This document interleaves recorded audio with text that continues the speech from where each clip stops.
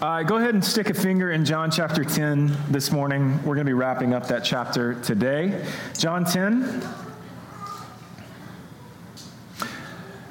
A few months ago, I was in Austin for a small pastors gathering, and there was a guest speaker at this event who was kind of like a keynote speaker, and he was there primarily talking about a book that he had written recently. And in this book, he basically regurgitated a lot of the work of a guy named Edwin Friedman.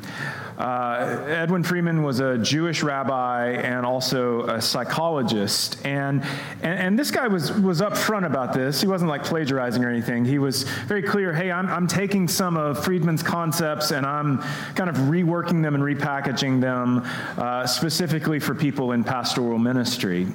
And I found this really interesting because I'm aware of who this person Edwin Friedman is, and his name just seems to come up over and over again. And you may be going, I've never heard of this guy in my life, but at least in the things that I'm reading and maybe podcasts I'm listening to and just things I come across, this name has just been coming up over and over again. It's certainly not a household name, but in the world of psychology, not like a super famous name, but also not a new name. Friedman's been dead for at least 30 years. And so I've just kind of been fascinated by why all the sudden interest in the work of this deceased late 20th century Jewish rabbi who also did a little counseling on the side. And I think the answer is this. It's because Friedman wrote a good deal about what's called systems theory.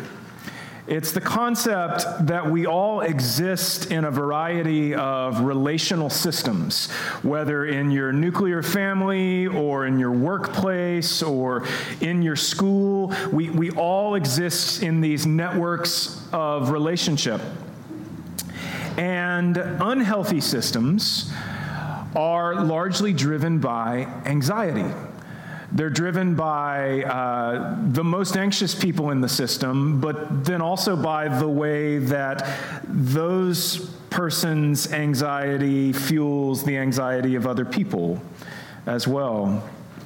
Friedman, in particular, focused on leadership and how leaders allow their own anxiety to spill over onto their employees or coworkers. And you've probably experienced this, whether directly or indirectly from a leader at some point in your life, a leader who is maybe a bully or is coercive or who is constantly speaking negatively about other people behind the scenes, or who seems to be acutely aware of all the ways that they have been wronged by other people. But the optimal leader, according to Friedman, is the quote-unquote non-anxious leader. To use his wording, the true, steadfast, heroic type leader is the leader who is a non-anxious presence. And isn't that true? Isn't that true? Who would you rather follow? Like the leader who's constantly wringing his hands, or who's perpetually indecisive, or who's always coming down hard on somebody, all of which are signs of anxiety. Or the leader who knows where they're going, who is confident in his or her decisions, who's willing to do hard things, who's largely unfazed by criticism. Yeah, that's who we want to follow, isn't it? We want that kind of person. We want our leaders to be non-anxious. So it's not surprising that in the age we live in, that suddenly Friedman's work would be rediscovered and that people would be talking about it, because we live in an age of anxiety, don't we? We live in an age of anxiety. It's at epidemic levels. All of us deal with it on some level, whether you're watching the news or you're on social media or you're listening to podcasts. It can seem like everything is just going, right? Like, oh no, what are we going to do? I mean, that is our culture, is it not? Just whatever outlet you're going to, it's just like everything is on fire all the time, and everything is getting laid on top of you and is demanding a response of some kind from you. We've talked before about the fact that the internet, more than at any other point in human history, has at least made us aware of every terrible and atrocious thing that's going on around the world. I don't know that there are necessarily more terrible and atrocious things going on around the world than ever before, but we are certainly more aware of all of those things than ever before. And what the problem with that is that we're aware of more of that than ever before, and so as a result, we're more aware than ever of our powerlessness to actually do something about all of these things. Anybody in here fixed the wildfires in the West yet, by the way? Get on that, man. Get on it. What are you going to do? Right? So like our culture, our media, like just everything seems to be constantly screaming at us. And when we get caught up in the anxious emotions of other people or in the anxious emotions of the system itself, and as a result respond with our own anxiety, the system feeds itself. It just self-perpetuates. It's a vicious circle. So Friedman says the only thing that stops that cycle is the person who is truly non-anxious and who can't be controlled by other people's emotions and who is able to do the right thing no matter what other people are screaming at them. What's interesting, though, is that as you read Friedman's description of a non-anxious leader, you can't help but think, I can't help but think, well, that sounds a lot like Jesus. And he's a Jew. This guy's a Jewish rabbi. He's not a Christian. He's not writing from that worldview or that lens. But when you read this sort of archetypal person he describes, it really does sound like the Jesus that is presented to us in the pages of Scripture. And I want to make the case today that Jesus' acute sense of personal mission and his willingness to disturb the peace, as it were, and to wade into conflict, especially in Jerusalem here in John's gospel. He's doing all that for the sake of his mission, that his confidence as well, like going all the way to the cross, in other words, his non-anxiety, I want to make the case that that was not simply the result of just some personal character traits that he happened to have, but rather it was the direct result of his unity with the Father. Because I think this is part of the case that John's gospel is making to us. There is a sense in which we could step back and go, well, he's Jesus, right? Right? He's Jesus. So, of course, he's non-anxious. But he's also 100% God, 100% man, right? This hypostatic union that we talk about. But Jesus is not alone. Jesus is in continual union with the Father. And so here is an anchor statement to hopefully kind of guide our time together today. And my prayer is that this, by the end, makes some level of sense to us. God's unity is the basis for my own. God's unity is the basis for my own external unity with other people, and my own sense of internal unity as well. Let me read our text to us today. This is John 10. We're going to wrap up the chapter, verses 22 through 42. At that time, the Feast of Dedication took place at Jerusalem. It was winter, and Jesus was walking in the temple in the colonnade of Solomon. So the Jews gathered around him and said to him, "How long will you keep us in suspense? If you are the Christ, tell us plainly." Jesus answered them, "I told you, and you do not believe. The works that I do in my Father's name bear witness about me, but you do not believe because you are not among my sheep. My sheep hear my voice, and I know them, and they follow me. I give them eternal life, and they will never perish, and no one will snatch them out of my hand. My Father, who has given them to me, is greater than all, and no one is able to snatch them out of the Father's hand. I and the Father are one." The Jews picked up stones again to stone him. And Jesus answered them, I have shown you many good works from the Father. For which of them are you going to stone me? The Jews answered him, it's not for a good work that we're going to stone you, but for blasphemy, because you, being a man, make yourself God. Jesus answered them, is it not written in your law, I said you are gods?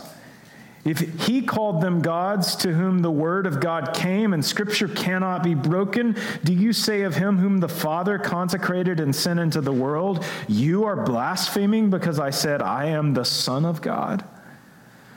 If I am not doing the works of my Father, then do not believe me. But if I do them, even though you do not believe me, believe the works, that you may know and understand that the Father is in me and I am in the Father. Again, they sought to arrest him, but he escaped from their hands. He went away again across the Jordan and came to the place where John had been baptizing at first, and there he remained. And many came to him, and they said, John did no sign, but everything that John said about this man was true. And many believed in him there. The word of the Lord. This week we find Jesus still in Jerusalem. He's still wrestling in public discourse with the Jews, and things are still not good.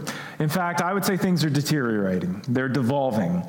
The Jewish leaders are still wanting to arrest him, and even in these public exchanges, several attempts on his life have been made, all of which he has somehow escaped in, I would say, somewhat mysterious ways. But all of these, like attempts at stoning him, he has somehow walked away from. And where we pick up today, it's wintertime. It's during the Feast of Dedication, which is more commonly known to us as Hanukkah. Now, if you're not familiar, Hanukkah is the festival of lights, right? Instead of one day of presents, they have 8 crazy nights. That's about all I know about Hanukkah. That's Adam Sandler, by the way. That's free. No, actually, Hanukkah is, as Scripture calls it, the Feast of Dedication, or maybe more specifically, the Feast of Rededication. What actually happened was, in the 400-year gap between the Old Testament and the New Testament, what's known as the intertestamental period, there is a point in time where Jerusalem is taken by an outside force known as the Seleucids. And the Seleucids come in, they set up shop, and they force the temple to be used for pagan rituals. That all is until there is a Jewish revolution led by a group known as the Maccabees. And the Maccabees are able ultimately to retake the temple, to reinstitute Hebrew worship in the temple. And as a result, the temple comes to be rededicated to the worship of God. That's what Hanukkah is all about. And that is what's happening here in the middle of our text today as Jesus is walking in Solomon's colonnade in the temple in Jerusalem. The people find Jesus there, and they implore him to, quote, speak plainly. They're saying, tell us if you are the Christ. I don't think they're genuine. I think the intention really is to hear him say, I am the Messiah, so that there's just more fuel on the fire for their claims of blasphemy. But also in their defense, Jesus has not done that explicitly. Like, Jesus has not had like an I'm Batman moment at any point in this gospel, right? There's not been a point where he has said, hey, everybody, listen up, I am the Messiah. Now, what Jesus has actually done is even greater than that, and honestly, even more blasphemous than that, potentially. Because what he has basically done is he said, I am God. Not just I'm the Messiah, not just I'm the new David who's come to set up a new Hebrew kingdom, but I am God. And so he's going to do that even more explicitly, and does do that even more explicitly in today's text. And yet when people come along and go, tell us who you are, Jesus' response to questions like this, his response has largely been not to try to bear witness about himself. His response has not been to say, well, let me tell you who I am. his response has really been more to allow other people to speak for him, namely John the Baptist. Like John the Baptist is the first to say, "Behold the Lamb of God," right? Like John is the one who comes before him, who points to Christ and says, "This is the one." But then also Jesus says, look at the things that I've done, right? He points to what John calls his signs, like these miraculous things, water into wine, all of the healings that have taken place thus far, the feeding of the 5,000, like these incredible things that Jesus has done. He says, look at the good work that I have done because it testifies about me as well. But then also he appeals to the Father. He says, God bears witness about his identity because Jesus couldn't have done the things that he had done without God's power. Look at verse 24. If you are the Christ, tell us plainly. Jesus answered them, I told you and you do not believe. Right? This isn't the first time this conversation has come up, and Jesus has said, well, what does John say, right? And what do my works say? And what does God say?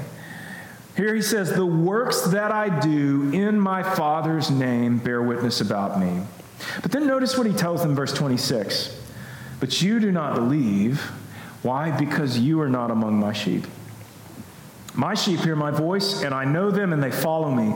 I give them eternal life, and they will never perish, and no one will snatch them out of my hand. Jesus says the problem here isn't that I haven't told you. The problem is you don't recognize my voice. You don't recognize my voice. You are not my sheep, which is a continuation of the first part of chapter 10 that we spent the last 2 weeks talking about. If you missed that, I'd encourage you to go back and listen to it because hopefully it sheds some light on what's going on here.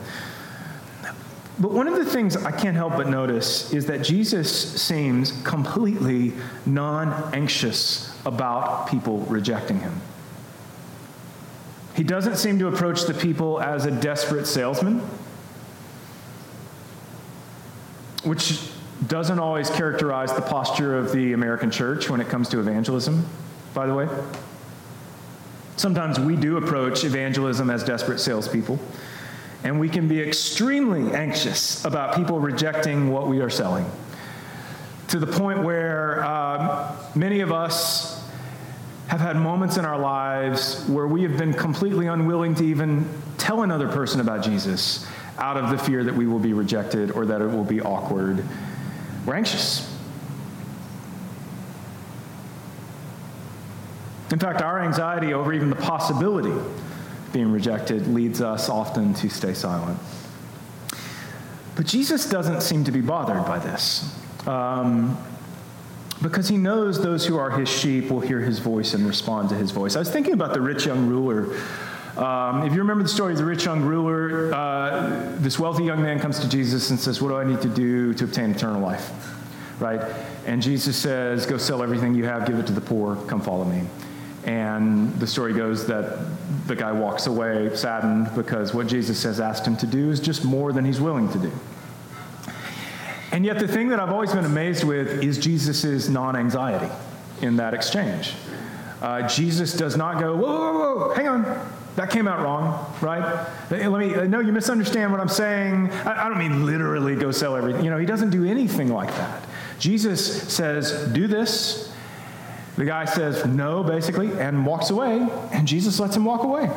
There is no running after him. There is no trying to reword it. Nothing. And that is just incredibly fascinating to me.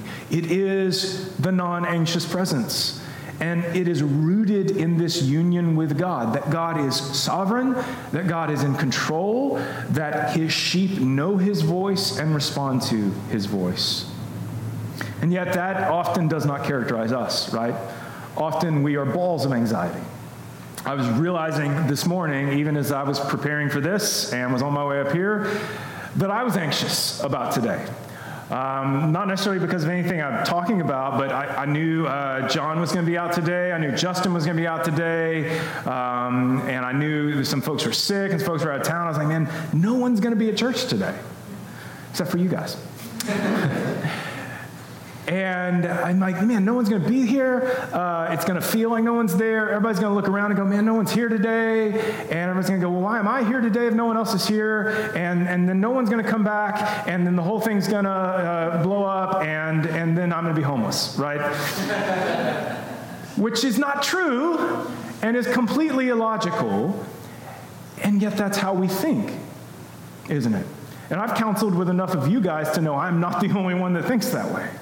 There is something within us that, and it is our sin nature, like it's not a secret, but there's something within us that just naturally says, God is not good, God is not in control, and everything's going to go to hell in a handbasket. And it shouldn't be surprising that we feel that way based on what we talked about in our culture earlier. Like, what we are immersing ourselves in often are the kinds of things that are screaming at us, oh no! The things we are often discipling ourselves in and like centering ourselves in are things that breed that way of thinking, I think. First takeaway for today, God's work is the basis for union with Christ, not our own. God's work is the basis for union with Christ, not our own. Notice that Jesus says that for those who are truly his sheep, no one can snatch them out of my hand. No one can snatch them out of God's hand. In other words, as we saw last week, if you are his sheep, it is not simply because you have done something. It's more because God has done something in saving you. God is the one who has brought you into the fold of Christ. This new nation, this new flock that is being brought together in and through the work of Christ. And because it is primarily based in God's work, he's not only the one who brings you in, he's the one who keeps you in the fold. Since you didn't become Christ's sheep because you were good enough or moral enough or smart enough, you also won't lose your position as one of his sheep because you are unable to somehow maintain it. So God's work is the basis for our union with Christ, not my own, not your own. So let me reiterate this. Jesus' non-anxiety is a result of his unity with the Father. It is not simply because he is Jesus. He clearly needs unity with the Father because he is a part of the Trinity. He is a part of this eternal, coexisting, relational Godhead. He is never on his own. He is never by himself. And that's why he has used all of this language that is akin to, I only do what I see the Father doing. At no point does Jesus claim to be separate or different or distinct or individual from God himself, the Father, the Son, and the Holy Spirit. And here's the thing. He wants to bring us into that same state of unity with God.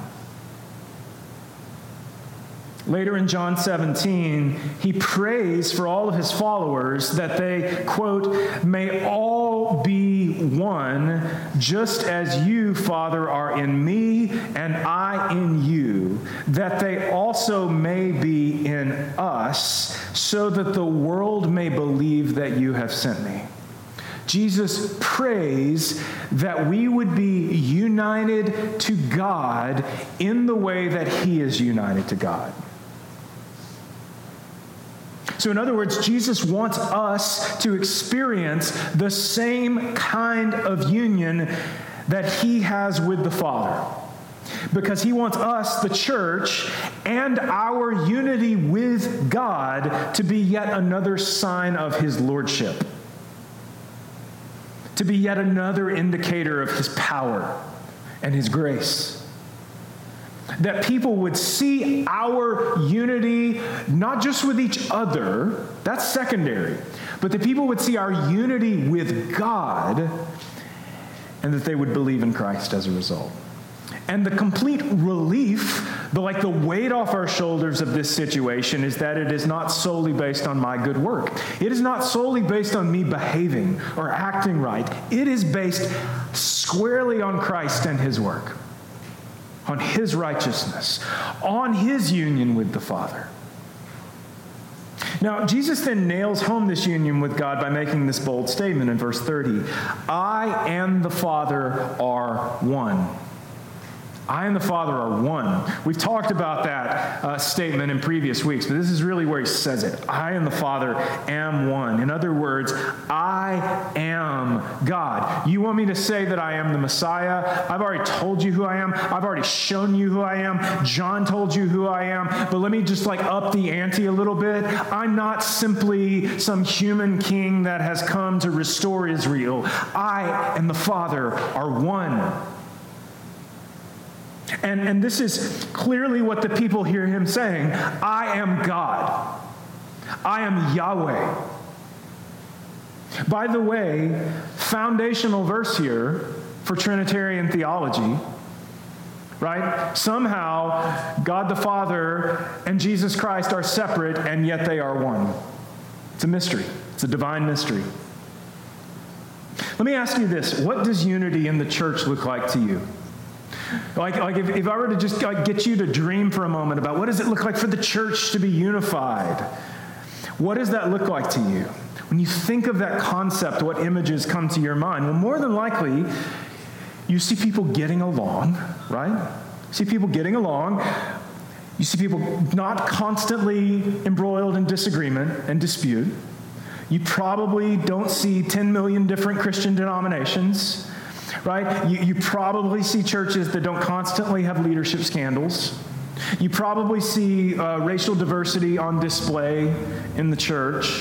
You probably see socioeconomic diversity on display in the church. You probably see agreement on what the gospel is and who Jesus is and what the mission of the church is. But notice this. If we want that, if you want that kind of vision of life together with other Christians, it cannot be based on us pursuing our own agenda. And it cannot be based, and this is counterintuitive, but it cannot be based on us simply trying to get along with other people. Or us trying to figure out gimmicks to increase diversity in the church.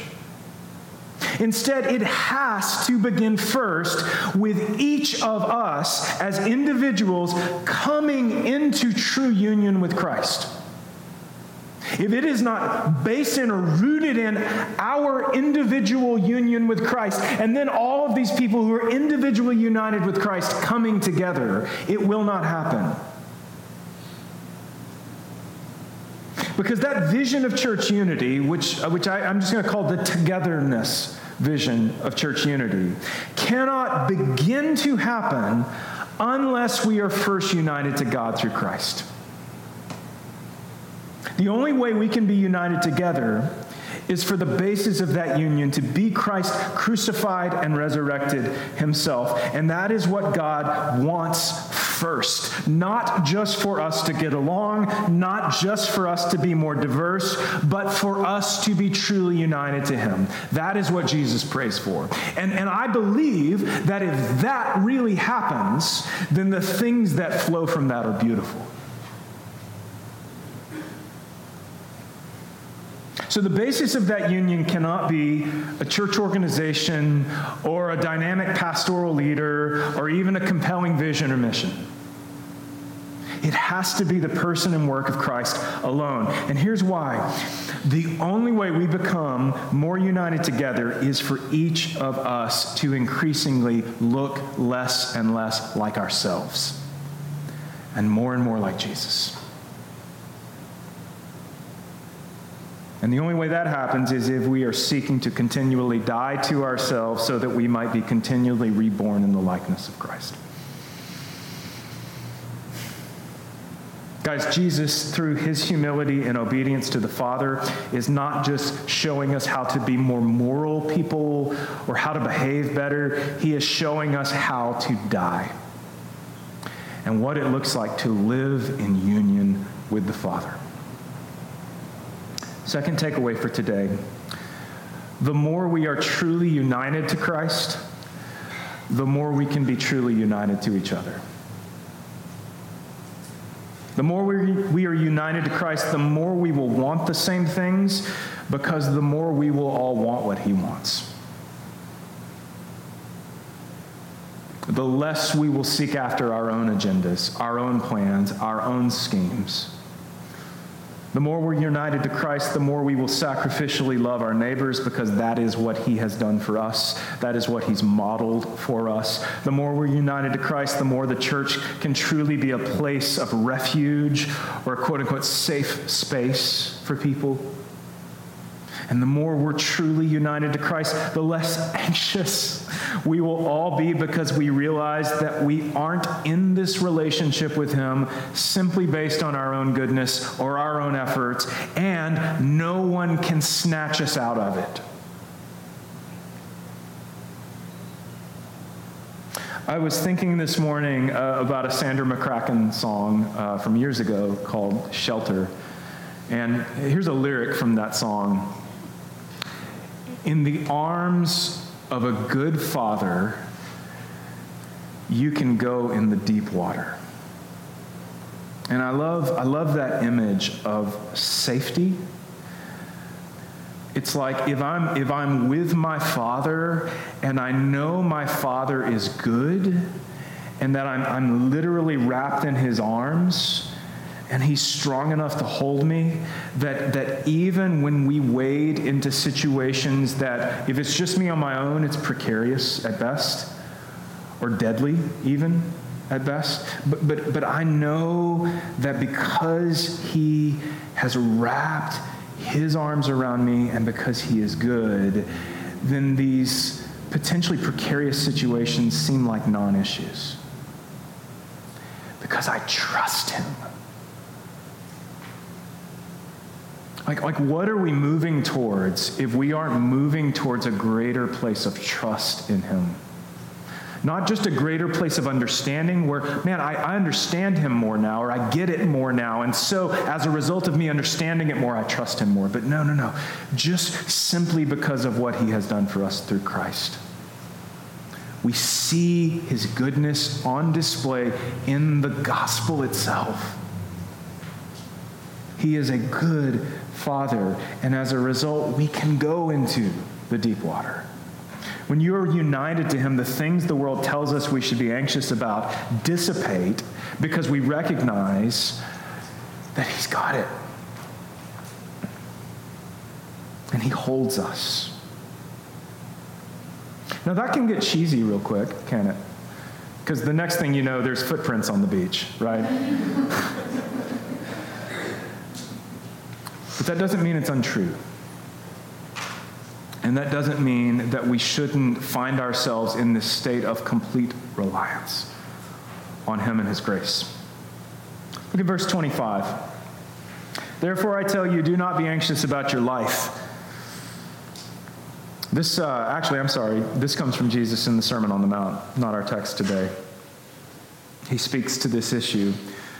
Do not be anxious about your life, what you will eat or what you will drink, nor about your body, what you will put on. Is not life more than food, and the body more than clothing? Look at the birds of the air. They neither sow nor reap nor gather into barns, and yet your heavenly Father feeds them. Are you not of more value than they? And which of you, by being anxious, can add a single hour to his span of life? And why are you anxious about clothing?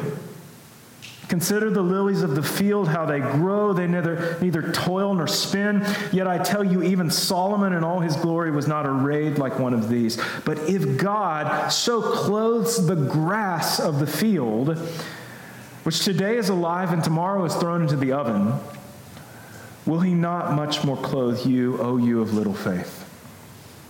Therefore, do not be anxious, saying, what shall we eat, or what shall we drink, or what shall we wear? For the Gentiles, meaning non-believers, seek after all these things, and your heavenly Father knows that you need them all. But seek first the kingdom of God and his righteousness, and all these things will be added to you. Guys, that's what I've been talking about the whole time. That when we find that union, that when we seek first union with God through Christ, that as Jesus' words in Matthew say, when we seek the kingdom of God and his righteousness, then all the things that we're anxious about will become non-issues. Don't miss that instruction. It isn't just Jesus saying, hey, stop being anxious. He is telling us what to do instead.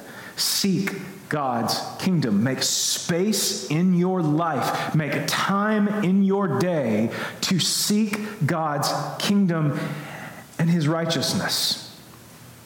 Paul builds on this in Philippians 4. He says, do not be anxious about anything, but in everything, by prayer and supplication, with thanksgiving, let your requests be made known to God. And the peace of God, which surpasses all understanding, will guard your hearts and your minds in Christ Jesus. So what am I to do? It's not just, hey, quit being anxious, but instead, connect with God in prayer, is what Paul's saying. Connect with God in worship. And the good Father who holds you in his arms will guard your heart and your minds. From what? From anxiety. From fear. And how's he doing that? Paul says he will do that in Christ Jesus. Again, Jesus is the door of the sheep. Listen, aside from Christ, we have every reason to be anxious and depressed and in disunity. Why wouldn't we be? Look at our world. Our world is on fire. Like, that's not fake. That's not a facade. That's true. What should characterize the Christian is this like curious and conspicuous non-anxiety in the face of our world that is on fire. But if we are not in Christ, if we are not seeking his kingdom and his righteousness, if we are not prostrating ourselves before him in prayer, in other words, if we are not seeking to immerse ourselves in the things of Jesus, then this cycle will just perpetuate. And the only way I know to do that stuff, guys, is to truly begin to restructure your life around Christ rather than around yourself. Like, I'm not talking about just some spiritual discipline-y types of add-ons to your day. You know, I just need to add a little bit of prayer today. But no, it's like literally restructuring your life so that those things are, as we often say, the orienting center. They become the thing that everything else revolves around. Right? Like connecting with our Father through Christ in the ways that he's given us, through prayer, through his word, through fasting, through the study of Scripture, through meditation, through silence, through solitude, things that believers have been doing for centuries. And yet for most of us, if we do any of those things, we try to just pile them on top of everything else without any functional, like, central change. On my way to church this morning, I realized that I was having these ridiculous thoughts, and I was anxious about these things. And normally, I've had some time in the Word and with him on Sunday mornings early, and then when I get here, I just get busy like doing things, getting ready. And man, when I got here this morning, I came and sat right there, and I lit these candles, and I spent just 15 minutes just in prayer, because I recognized, like, how in the world can I get up here and tell you guys what you should be doing if this isn't something that I'm really willing to do as well, right? Like, if I just get busy with whatever's going on and forget about him and then just try to add him in wherever it's convenient for me, then that's counter to what I'm saying this morning, right? Like I literally had to stop and like put other things aside and go, this is more important. He is more important than my agenda or my list of tasks. Now, I'm not saying that I did that and all of a sudden everything was better and I'm cured and it's not a problem anymore. But what I'm saying is if we are unwilling to truly give him that place of prominence and priority, things are just going to spiral and continue to devolve. So, in Paul's language, This is us bringing everything to him in prayer and thanksgiving rather than trying to make our own way and figure things out ourselves. And so I just want to give a challenge to you guys. I think one step to take starting this week is to commit yourselves to a daily time of prayer. Now, some of you, I have no doubt, just kind of pray throughout the day as needs come about. You think about it. That's awesome. But is there a space in your day where you are truly seeking to have the rest of your day kind of revolve around this time? Like this thing that's so integral that if it doesn't happen, then it really does throw everything else off. That's actually kind of what we're going for here. And I'm thinking here more about quality than quantity. Like, it really doesn't matter if your prayer time is 30 minutes or an hour if it's not quality. So we want to go deep. And I want to just give us a starting place this morning, and I'm closing with this. I just want to share a prayer with you. The Lord's Prayer is obviously a great place to start. Jesus holds that up to us as the model. That's a big part of my prayer life every day. But I came across this prayer from the British pastor John Stott recently. And this is a morning prayer. And I wanted to just share it with you. It's actually in our liturgy this morning. We'll put it up here on the screen. And I'd love to close the message today by us just praying this out loud together. This is a Trinitarian morning prayer, recognizing who God is, who we are, and what we need from him. And I would love to just challenge you to incorporate this or something like this into your daily rhythm and really seek to place prayer at the center of your daily existence. So would you join me as we pray this together? Good morning, Heavenly Father. Good morning, Lord Jesus. Good morning, Holy Spirit. Heavenly Father, I worship you as the creator and sustainer of the universe. Lord Jesus, I worship you, Savior and Lord of the world. Holy Spirit, I worship you, sanctifier of the people of God. Glory to the Father, and to the Son, and to the Holy Spirit. Heavenly Father, I pray that I may live this day in your presence and please you more and more. Lord Jesus, I pray that this day I may take up my cross and follow you. Holy Spirit, I pray that this day you will fill me with yourself and cause your fruit to ripen in my life. Love, joy, peace, patience, kindness, goodness, faithfulness, gentleness, and self-control. Holy, blessed, and glorious Trinity, three persons in one God, have mercy upon me. Amen.